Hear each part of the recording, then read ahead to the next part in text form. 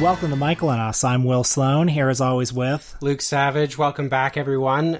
Sorry we were away last week, but I think we've been doing the podcast pretty much uninterrupted for going on 5 years, something like that. And what can I say? Sometimes we need a little bit of a break. But listen, patrons, we didn't cheat you out of any content. You got your episode. So, by the way, check out the Michael and Us Patreon, patreon.com/Michael and Us. Lots of great content there. We had recent episodes on David Lynch's Lost Highway. What else have we had? You can hear my interview with Dan Kaufman, whose writing you might have seen in the New York Times, the New Yorker. I talked to him about Scott Walker's legacy in the state of Wisconsin and how it in many ways kind of presaged what happened with Donald Trump. One extra episode a week on there, but also lots of bonus content like that. Anyway, this week we got a Canada episode for you. The reason for this is pretty straightforward. I don't think, most of our American listeners and listeners further afield will be aware of this. Truthfully, plenty of our Canadian listeners, plenty of people in Canada may not know this, but we're probably days away from a federal election call here. If it hasn't happened by the time you hear this, even. Yeah, Sunday is the rumor. If not this Sunday, next Sunday. I was writing about this today, so I was kind of keen to discuss it. And there's a documentary, which we're going to be talking about later, that I've wanted to discuss for a while. It's kind of an interesting documentary about media coverage of the 1979 Canadian federal election. But off the top, I did want to talk a little bit about kind of the current state of play in Canadian politics. I mean, Will, have you been following it at all? Or are you one of the prospective listeners who I just referred to? No, I've been following it sort of ambiently. I know who the guys are. I know which parties are going to be kind of the big three.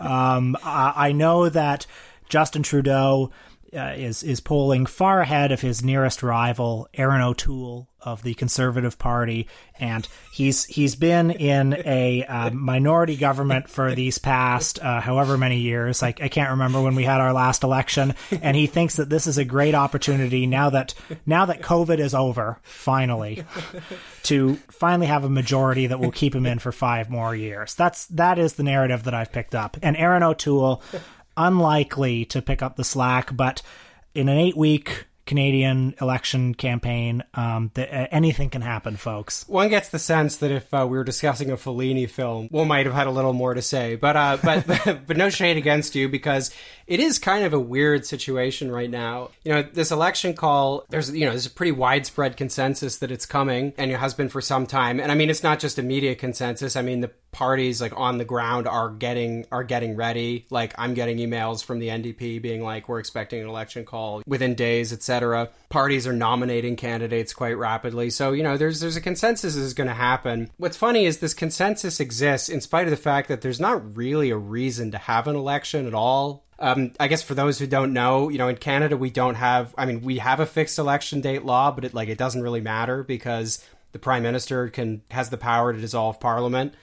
Elections tend to happen more frequently if there's a minority government because, if you have a majority, why would you call an election before you have to? Canada had, steady minority governments when you and I were growing up, 2004, 2006, 2008, all minority governments. It got us a lot closer to that kind of American style of politics where, you folks down there just seem to be having elections all the time. You replace kind of quality with quantity in that respect. So this election's going to happen, and I've been kind of amused by the fact that, there's seems to be very little expectation that the Liberals even try to kind of offer any kind of even token justification. I mean, what they'll say is some vague stuff about how, Parliament's not working, they should be given a majority to handle COVID recovery, etc.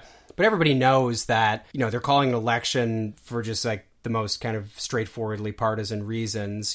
This is not a terrific opportunity. They don't have some massive lead in the polls, but it's probably the best opportunity they're going to have for a while. But, there are some potential risks to this. And, this is where we're, getting into kind of rank punditry, which is a subject we'll discuss a little bit more when we talk about our film this week. And it was something I was kind of grappling with earlier today as I was trying to write a piece, just sort of, very straightforward piece, just kind of laying out what the current dynamics are and what the current kind of electoral landscape looks like. I personally dislike a lot about how, elections and just politics in general are covered. A lot about kind of the way mainstream punditry and political commentary works, all the kind of horse racy stuff, opinion polls. I don't really like that stuff, but I also struggle with with the fact that, sometimes that's kind of all you have because, until an election gets going, you don't really have a lot to say. The parties haven't released official platforms. You kind of might have a general sense of what they're going to be running on. And, like the reporters in the movie we watched this week,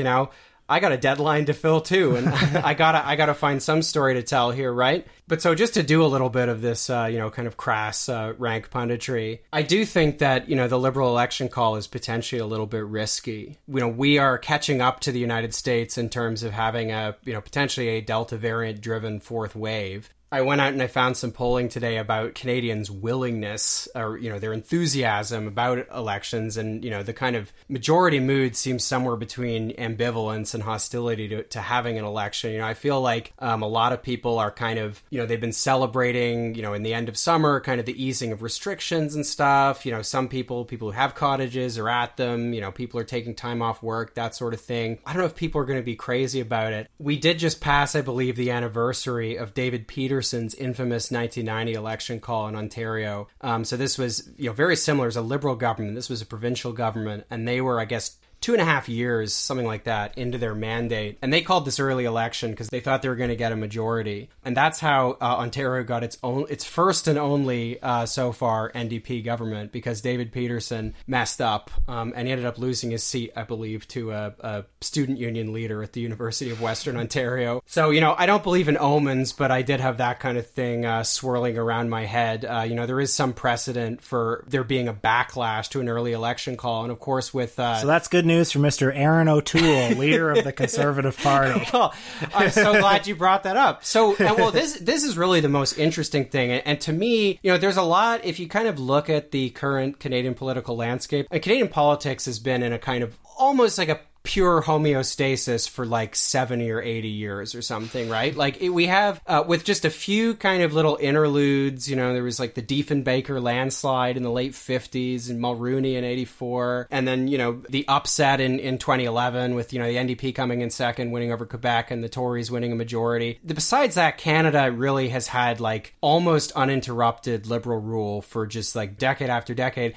And it's remarkable, like if you look at kind of the vote share for the three major political formations since at least kind of in the era of the modern party system, there's not a lot of variation. I mean, there's variation of kind of a few percentage points each way, and that can sometimes produce big swings in terms of the number of seats. But the NDP since its creation has typically got, in a bad election it'll get 13 or 14% of the vote. In a good one, it'll creep up to kind of 19. It's polling at around 20 or 21, kind of that area right now. So that's good for the NDP. The Tories, tend to poll high 20s, early 30s to the, kind of mid 30s, and the Liberals poll kind of in low 30s to the high 30s. And that's kind of the standard pattern. And if you were to look at the landscape right now, kind of look at the polls, in some ways it does just look like we're about to repeat, there's the same formula that Canadian elections often repeat, kind of the same playbook. But I'm glad you brought up Aaron O'Toole, because I happen to think that the state of the Conservative Party right now could be a wild card that could have a big impact on the election. Well, I don't know. Aaron O'Toole seems awfully unappealing to me. He registers as an unpopular figure. And I mean, you usually vote for the Conservative Party, so coming from you, that's a big deal. I mean, don't get me wrong. He has my vote. You're more of a fiscal conservative. And my endorsement and the endorsement of the Michael and Us podcast. I hope you don't mind. I've given it to several conservative groups in town. So how can Aaron O'Toole actually snatch victory given what he's saddled with? Yeah, so... By which I mean himself. Yeah, I mean, Aaron O'Toole is a man of, I think, it's safe to say, incandescent mediocrity. He's been on the job for a year as elected leader of the Tory party during COVID. So actually, I guess slightly less than a year he's been on the job. He's not an interesting guy. The media, pundits tried to do little things to make him seem interesting. Like, was Aaron O'Toole going to figure out how to sell conservatism to Canada's working class? Whatever. There are things like that. But essentially, Aaron O'Toole, like his predecessor, Andrew Scheer, has really struggled to articulate anything beyond garden variety conservative messaging, which is just that, the Liberals are a kind of tax and spend party. Party and their, tax and spend agenda is hurting the hardworking middle class. And, then there'll be some kind of suburban identity politics thrown in and a few kind of, appeals to culture war revanchism, which O'Toole has definitely done. He's gone through the playbook of, they're trying to do cancel culture on John A. Macdonald and, that kind of thing. They're trying to erase our history by saying that, Canada has a racist past or, whatever. So, in many ways, he really is just very standard conservative leader. I don't think O'Toole is a very talented or interesting politician at all. He's the kind of politician that Canada's Conservative Party, they produces a ton of these guys. But I do also think the job of being the leader of the Conservative Party of Canada is a pretty challenging one. I don't say this with any grain of sympathy, but Canada's Conservative Party, was in its modern incarnation was created out of the merger of like the old PC party and the sort of more Western-based Canadian Alliance, much more socially conservative party. That's the Progressive Conservative Party, PC. That's right. So the PCs and the Alliance merged. The Alliance before that had been something called the Reform Party, which was a creation of the 1990s. It was kind of a Western Canadian party. Canada's Pat Buchanan, basically. Yes, very socially conservative. Very like American kind of influence. And the Conservative Party really, I think they do have a very serious dilemma in Canada. They're in a catch-22 where the kinds of people who are conservative activists, the kinds of people who make up the hardcore of the Tory base, they want the Tories to run a really right-wing campaign. They want the Tories to run campaigns more like Republican Party campaigns. The trouble is, if they do that, they're going to alienate, like the 70% of the Canadian electorate that doesn't identify with that stuff at all. The only person who was able to overcome this, in modern Canadian history was Stephen Harper. And he only won a majority once. He won 2 minority governments before he won a majority. And I think the reason Harper was able to do this, I guess, if we were to kind of rank them, Stephen Harper, probably a more skillful politician than like Aaron O'Toole or Andrew Scheer, probably safe to say. But the fact is, Harper came from the socially conservative right. And so I think he had a buy-in with conservative activists and the conservative rank and file. I don't want to make him sound like a moderate because in many ways he wasn't. But I think the strategy that won the Tories their majority in 2011 had much more to do with just very bland kind of, it was winning over the suburbs. It was like targeted tax credits, like, hey, vote for us and you're going to get, we're going to pay for your child's hockey equipment or whatever, It was a very fine balancing act, and Harper was able to do it for reasons that I think were largely unique to him. Other conservative leaders have really struggled with this, and the evidence is that Andrew Scheer was unable to win the last federal election despite getting more votes than the Liberals, despite the fact that it emerged partway through the campaign that Justin Trudeau had done blackface more times than he was willing to admit, despite the fact that there was a major corruption scandal implicating the Liberals, that being the SNC-Lavalin scandal. And just coming away from the, internal politics of the Tory party, which are pretty boring, I do think the weakness of the Tory party, if they're in some polls, they're, at 25%, only five points ahead of the NDP, 4 points ahead of the NDP. In some they're a little higher, but even if in the high ones, they get 30%, that's going to be among the worst results that, the modern Conservative Party has gotten. And I think the Tory weakness potentially deprives the Liberals of like their only argument during federal elections. I've lived in downtown Toronto since 2008, and I've been canvassed by the Liberals in every single election, and the canvassers have never said anything other than, if you vote for the NDP, you're going to get a Tory government. That's all they say. And they say this because in a lot of elections, it really does work. There are a huge number of voters in Canada, and the NDP hasn't always been great at overcoming this, who really just look at the polls like a week before Election Day, and they look for a few days before Election Day, and they look for permission to either vote for the NDP or vote for the Liberals. And in the last election, the Liberals were losing, and then Barack Obama came out and endorsed Justin Trudeau. And the Liberals, on the doorstep made the case to people, if you don't vote for us, you're going to get the big bad Tories. And this time when you vote for us, we promise we'll do all that nice stuff that we've been promising for the better part of 40 years. I think the Tory party being weak makes it harder for them to do that. And I also think the absence of Donald Trump is the other big factor, because Canadian Liberals absolutely love when the United States has a Republican president, because it allows them to run a variation of the same kind of playbook I just described, where they're able to say, if you don't vote for the Liberals, what you're doing is you're welcoming Trumpism into Canada. And during the last election,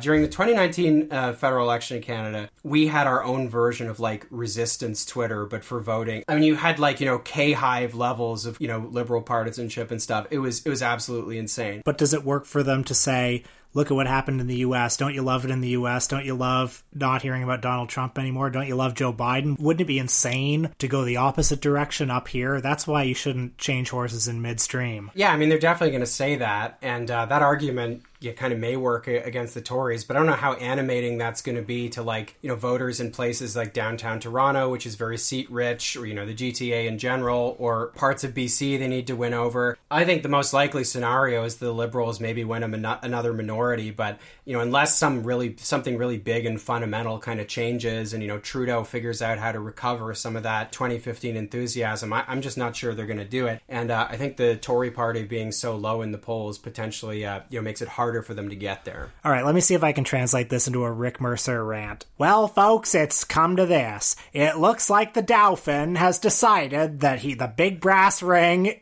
I'm impressed is within his grasp. Most people won't get that reference. Go back and listen to, 200 episodes ago if you want. I can't even remember what that episode was called. When we did a Rick Mercer episode? Yeah, whenever we did the Rick Mercer talking to Americans. But why are we having this election? No one seems to know. Certainly not the Prime Minister himself. Oh, sure. He goes on TV, and he speaks. Incidentally, and again, sorry to the people who don't get this very Canada-specific reference, but I walked by the alley yesterday. I always wondered exactly where it was, and I walked by the alley where those rants were recorded the other day. Rick Mercer, for those who don't know or don't remember, is Canada's kind of comedian laureate. Yeah, sort of a pundit as well. Yeah, well, he would have a Monday night show where he would do like the Daily Show, but not partisan. Yeah, kind of like that. It's kind of lame. But then he would have an editorial, the Rick Rant, where he'd go to a graffiti alley, an alley that literally had graffiti all over it, and he would say what he thought, which often came down to those clowns in Congress just don't understand, Anyway, I'm sure we'll have lots more on the election as it gets going, and all of my sagely prognostications are, I'm sure, proven right. With many Canadians still unsure of who to vote for, the parties realize that the best way to reach these uncommitted voters is through the popular and powerful medium of television. An army of TV news crews will film or videotape the leaders' every speech, every move. And every evening, 8 million Canadians will watch these politicians on the TV news. Well, our movie on this episode is History on the Run, The Media and the 79 Election, a classic documentary from the National Film Board of Canada documenting Canada's 1979 federal election. To set the scene, it's May 1979. Joe Clark, the leader of the Progressive Conservative Party, and I believe still our youngest ever Prime Minister at 39. I think that's right, although not yet Prime Minister when the film starts. He is elected the 16th Prime Minister of Canada after a hard-fought 8-week campaign, ousting Liberal Prime Minister Pierre Trudeau, who had reigned for 11 years. Trudeau, at this point, was struggling against rising unemployment, inflation, as well as domestic strife caused by the election of a separatist government in the province of Quebec. But it is a narrow victory. Clark loses the popular vote by more than 400,000 votes. However, his party does win 136 seats in the House of Commons to the Liberals' 114. Alas, Joe Clark's tenure was brief, lasting only from June 1979 to March 1980, at which point Trudeau defeated him and reigned as Prime Minister until 1984. So, for people who don't know, that's a very funny episode in Canadian history because, Clark was Prime Minister for about 8 months and basically lost it because the Tories, forgot how to count one afternoon in the House of Commons, and then there was a vote of confidence, and they had the votes to win the vote of confidence, and they just didn't have enough. People were in cars or on planes or something, and a backbencher smelled blood, and that was it for Joe Clark.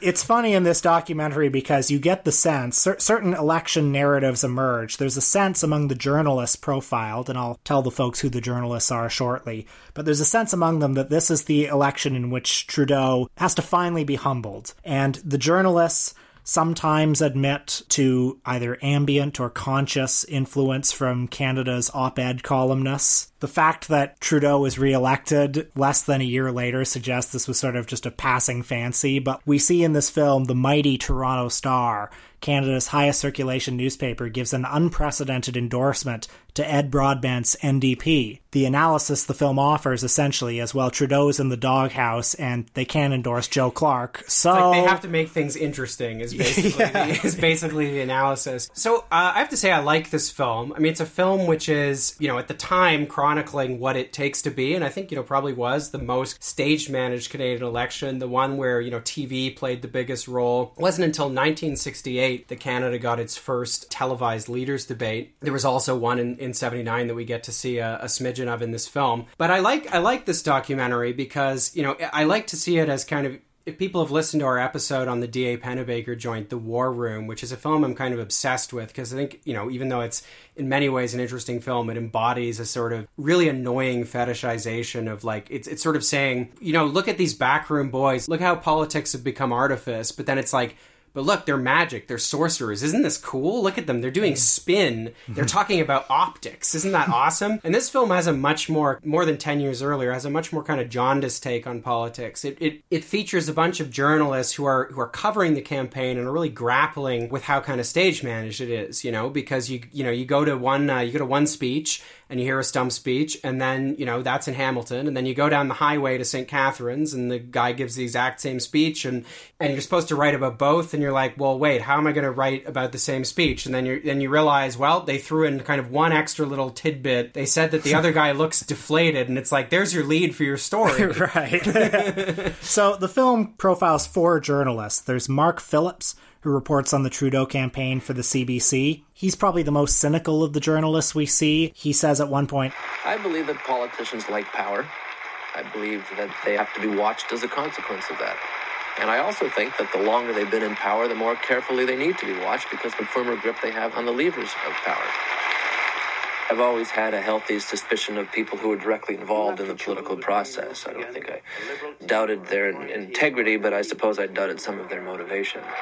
Obviously, that's an admirable thing to say. It's sort of the extent of the political perspective offered in this movie, just a kind of free-flowing distrust of power in whatever side. I part ways with that at a certain point, but I do much prefer it to the obsequiousness that you sometimes see I think became sort of more popular after the 1990s, especially when political media becomes more partisan. I think of that campaign journalist story about going onto the Obama plane in 2008 and just being appalled because in the press section, it was just plastered with photos of the reporters who were supposed to cover Obama, and they're all just with Obama, taking selfies and stuff. It's like these were people who were almost thought of themselves as they were the court scribes, following the king around on his, tour of the provinces or whatever. And so obviously this kind of, more cynical and kind of self-aware take on politics is preferable, even though I think it has limitations. We get a sense of different forms of journalism. There's Jim Munson, who's a reporter for Standard Broadcast News, a radio network that gets something like 7 million listeners. He complains that the problem with what he's expected to do is he has 60 seconds in which you offer the key soundbite from the Trudeau stump speech,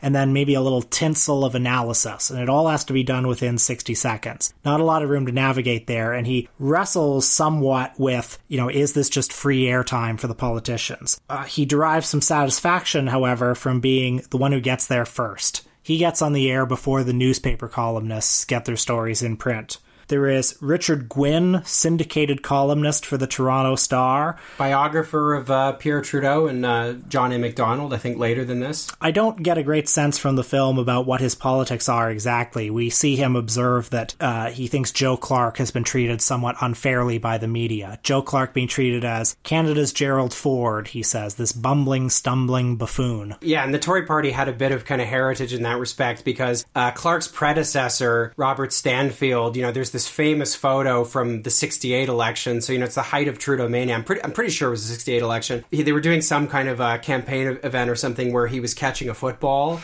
and like he drops the football. And so that became, that photo became immortalized as sort of like, this is the demise of the old guard machine politician in like a mass media age. Everything's going to be Pierre Trudeau now because he's got, and guys like that, JFK, because they have, style and substance and they look good on TV. But yeah, the media very clearly saw Clark as being in this tradition of sort of, hapless, non-media savvy Tory leaders. Clark is actually a rare case of a guy who, after being prime minister, had a whole kind of second career. He was a foreign minister in the Mulroney government, and then weirdly in the 90s and early 2000s, I think, he led the Progressive Conservative Party in its much diminished incarnation. It was kind of a fourth party by that point in 2 more elections. He very much has a kind of elder statesman connotation today, but he was, I suppose largely fairly seen as a pretty hapless political leader back in the day. Finally, there's Doug Small, senior political writer for the National Wire Service, who is rigorously non-ideological.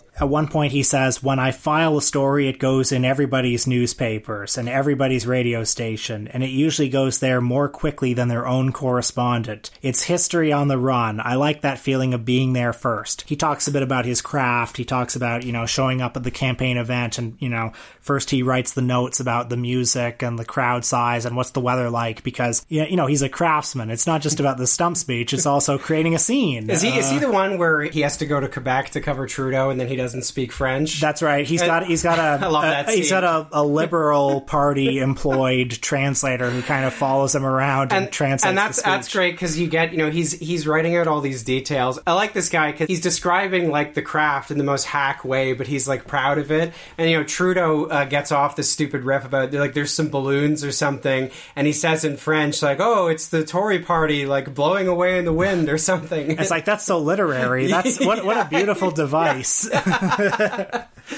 I don't know if you noticed, but there's a scene in the film that occurred just, 100 meters from where we're recording this. Did you pick up on that? Wait, no, where was that? In Christie Pitts with Ed. Oh, is that where that was? Okay. Yeah, so there's a scene where Ed Broadbent is at a baseball game. It's the Toronto Maple Leafs baseball team in Christie Pitts, which if you know Toronto, you'll know where that is. And I don't know, there's not much to the scene. He's just kind of glad-handing and, I think he takes a bite out of an ice cream sandwich someone offers him or something. I'd seen this film in the past. At one time, I did actually ask Ed if he remembered this particular day, because I was curious about, like, I've always kind of wondered about to what extent, like, if you are doing zillions of campaign events and you're the leader of a political party and you're touring nationally. I think, Canada's a huge, it's the second largest, national landmass in the world. Like, do you remember stuff like this?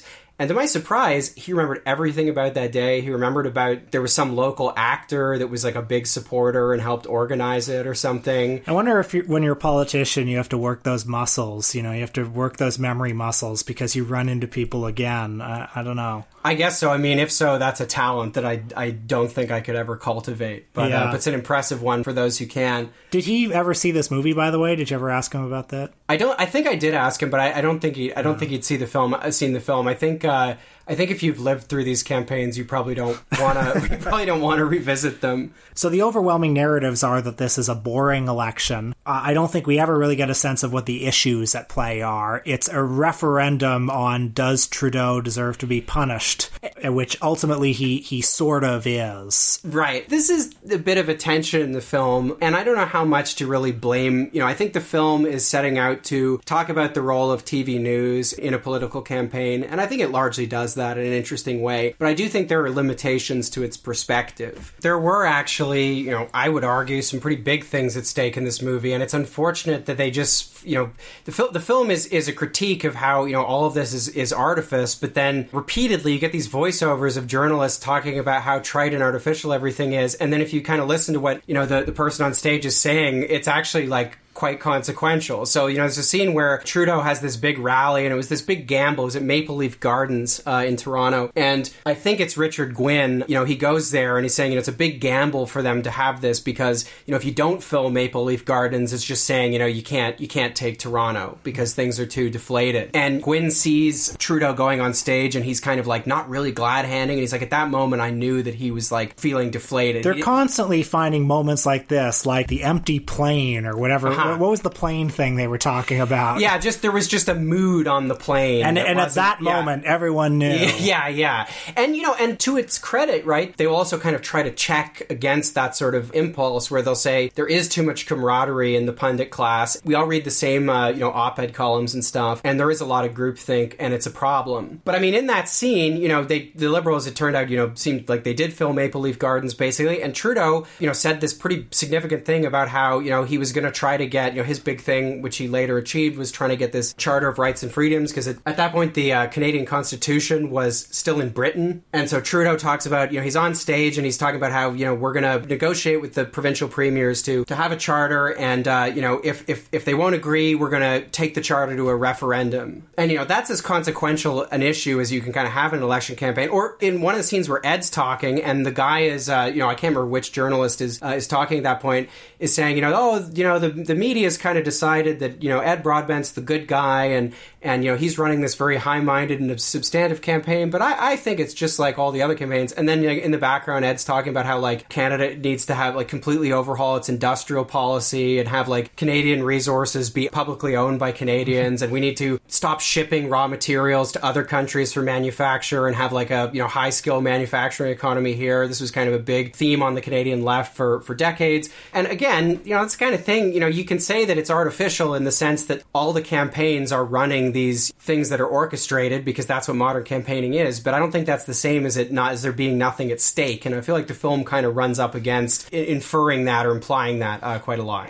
In a conversation with Trudeau, the only scoop by any journalist during the campaign was a conversation Phillips had with Trudeau over dinner on the campaign plane, 7 miles up. For the first time, Trudeau confirmed that even if the Conservatives held a greater number of seats, but if the Liberals were still in a possible minority situation, they would try to form a government. It was a disastrous thing to say, because it reminded everybody of why they disliked him, which was the indifference, the arrogance, the king up in Ottawa, paying no attention to the wishes of the people.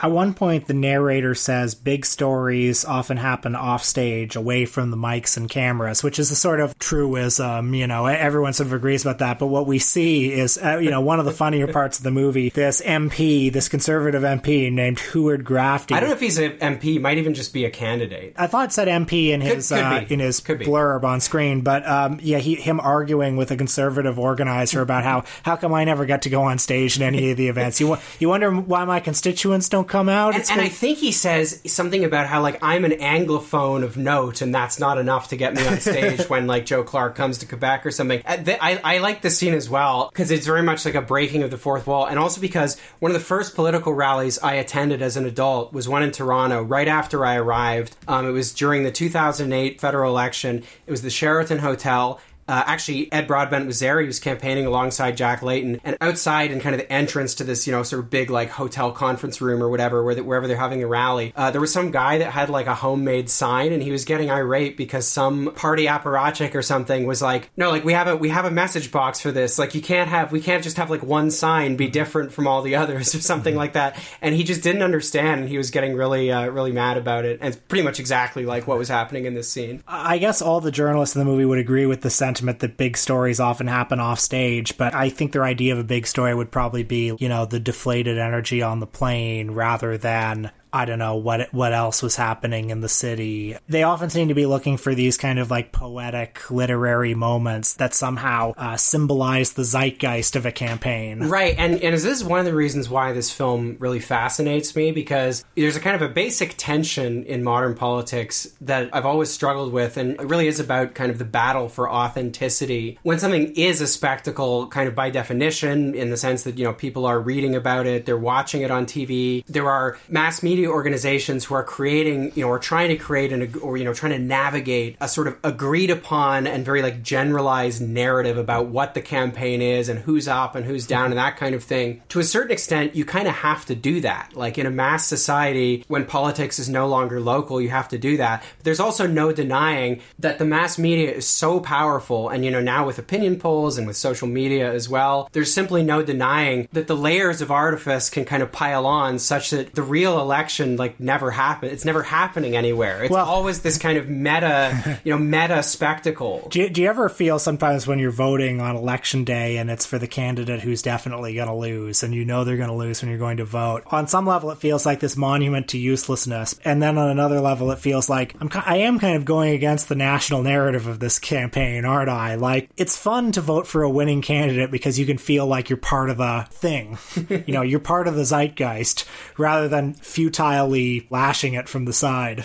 Right, and the thing is, right, so many people, as we were discussing before, so many people, not just in this country, but I think it's an especially acute problem in this country with our sort of three and a half party system, or whatever we have. You mean 2.5? Well, it's like there's three national parties, and then there's like the Bloc Québécois, right. And there's the Green Party. Allegedly. The Green Party may not even have a candidate this election. That's something our U.S. listeners should look into. It's a fun story. Yeah, maybe I'll write about that, or we'll talk about it at some point. But so, going back to what you're saying, so many people kind of do vote on the basis of like this ambient, national narrative or something. And the problem is that becomes like a self-fulfilling thing. It's kind of like the prisoner's dilemma, right? It's like an ambient national narrative kind of takes hold, and this is kind of what the journalists in the film are grappling with, and also grappling kind of with their own complicity in this. But then soon, some kind of orthodoxy sets in, and then it feels like, you can't just like vote or argue, tell your friends, make an argument like this is who you should vote for, or, if you're canvassing, campaign, whatever. You can't just do that in a straightforward way where it's like, this is what's at stake. This is what, my party is offering. This is why you should favor what my party's offering. Like, you can't do that anymore. It just becomes like you're fighting against this thing that is like not real, but also like it's just everywhere at the same time. And I suppose this is ultimately where I really part ways with the perspective of the film, even though it's a film that I very much respect and enjoy. I'm sure I'd enjoy having a beer with at least most of the journalists who appear in this movie. I'm sure we disagree on a lot, but have a lot to talk about nonetheless. But I still find, the kind of media cynicism that you ultimately get, even from the more thoughtful ones, pretty trite, or at least unsatisfying and kind of inadequate. It's all well and good to kind of recognize and kind of grapple with the fact that, so much of modern politics is artifice. But then the question is what you do about that. I think if what you do is kind of, you're a political professional and your attitude is to kind of like shrug your shoulders and just kind of write, horse race bullshit. And maybe once in a while you write an article about like, oh, well, maybe we shouldn't do so much horse race bullshit or whatever, And, I say this as somebody who like, I've had to do, I've written punditry, like, of the type I'm kind of criticizing here. Like, I'm not. We did a bit of it at the top of the episode, That's actually. Exactly right. Yeah. So, I'm not above this, but I don't think, that's not enough, to a certain extent. A certain amount of that is, I think, unavoidable, as I said, when politics is no longer local. But at the end of the day, you got to have a perspective, and you got to just argue for that perspective, regardless of what the, press consensus is or whatever. For one thing, that's the only way you're going to penetrate, the kind of groupthink that a lot of the journalists in this movie are rightly complaining about. But for another, that's just a much better and more constructive position to have. If you're fed up with elections being decided on the basis of these kind of superficial issues or whatever, all you can really do, and, sometimes it works, sometimes it doesn't work. All you can really do is try to discuss actual issues and kind of ground things at the level of ideology. And, incidentally, I certainly hope that that's what the NDP is going to try to do in its campaign, which I think is potentially a big opportunity to gain a lot of seats. Stick to the program, stick to the issues, and I think that's probably the way to overcome the liberal strategic voting argument. Electorally advisable, but also just the right thing to do. One last thing I wanted to say about this movie is, it's funny, it's always fun to hear people like in the 70s or before the 70s, complain about like, oh, all these modern communications tools, mass media, it's making politics so shallow. It's like, if you were to watch, I've watched the TV like leaders debate that appears briefly in this film. It is so much more substantive than televised debates are now. And that's not because there's been some, decline in kind of the standards, like, oh yeah, the old guys had class or, something like that. It's because all the things that this movie is complaining about have all magnified by a factor of about 1,000 since this movie was made. Apply any criticism this film or the people in it have about, the mass media's debasing of politics to the age of social media and stuff like that. I was thinking watching this movie, when they're talking about Pierre Trudeau, about this weird incident in the last election where this is one of those things where even journalists who are just firmly into, campaign reporting or whatever, I think it kind of strained credulity for even them. And it was some incident where Justin Trudeau called a press conference or something, and it was on, like, the shore of a lake or something. So all the journalists showed up, and then all of a sudden Trudeau, I don't know if he got in a canoe or if he, like, paddled up. And I'm pretty sure in the clip of it, you can hear journalists laughing because he's just paddling. It's such a weird, almost like a Tim and Eric-esque, like, spectacle where, you know, for the Liberal strategists who organized this, they're like, oh, it's going to be great. He's going to be paddling around in a canoe. They're going to take photos of it. And it's like, wow, look at him, an authentic Canadian paddling around a canoe, just like his father. His father loved canoes. You know, he's going to look like, you know, a travailleur in old Quebec or something. And, you know, what it actually looks like is just, like, it's so artificial when you actually see it. It's just a guy in a canoe, like, paddling around with a whole bunch of cameras on, just in circles, not saying anything. It looks absurd. Political rallies are carefully staged affairs. The press are herded into compounds near the stage for an unobstructed view of the leader. But big stories often happen offstage, away from the mics and cameras. How's it going? No problem. It's just that I've never been invited to do anything in Montreal. That's no problem. You were invited today. Oh, come on, close. What you're really telling me is that I'm not going to be included in the program, and I'm used to that every time. It's anything new, Payette and Rock. Let's not talk about that now. No, we won't talk about it. It'll just be the same. It's the same shit every time. You know why my people aren't coming? You're politely taking me aside and saying, no. One reason why I'm not so great about talking about this new election is because the people that I often got my opinions from are no longer on the air, and that is the Royal Canadian Air Farce. They're kind of Canada's Monty Python. Do you remember they used to have a recurring skit, where it was like 4 or 5, no, 4. There were only 4 of them. All 4 of the Air Farcers, the Farceketeers, dressed as kind of like rural, salt-of-the-earth Canadians at a Tim Hortons, and they're like talking about politics. Don't you remember that? I don't remember that segment. I did watch the show growing up, but I don't remember. Yeah, like it would be set at a Tim Hortons or some other sort of local coffee shop, and they'd all be sitting there reading their Toronto Suns or their Toronto Stars even, who knows.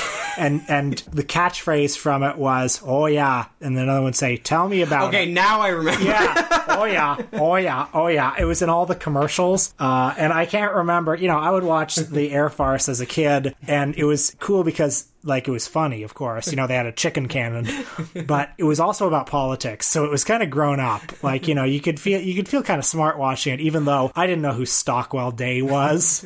Well, I knew from the Air Farce that he was a guy who said reform a lot. And just think, today we've picked up their mantle.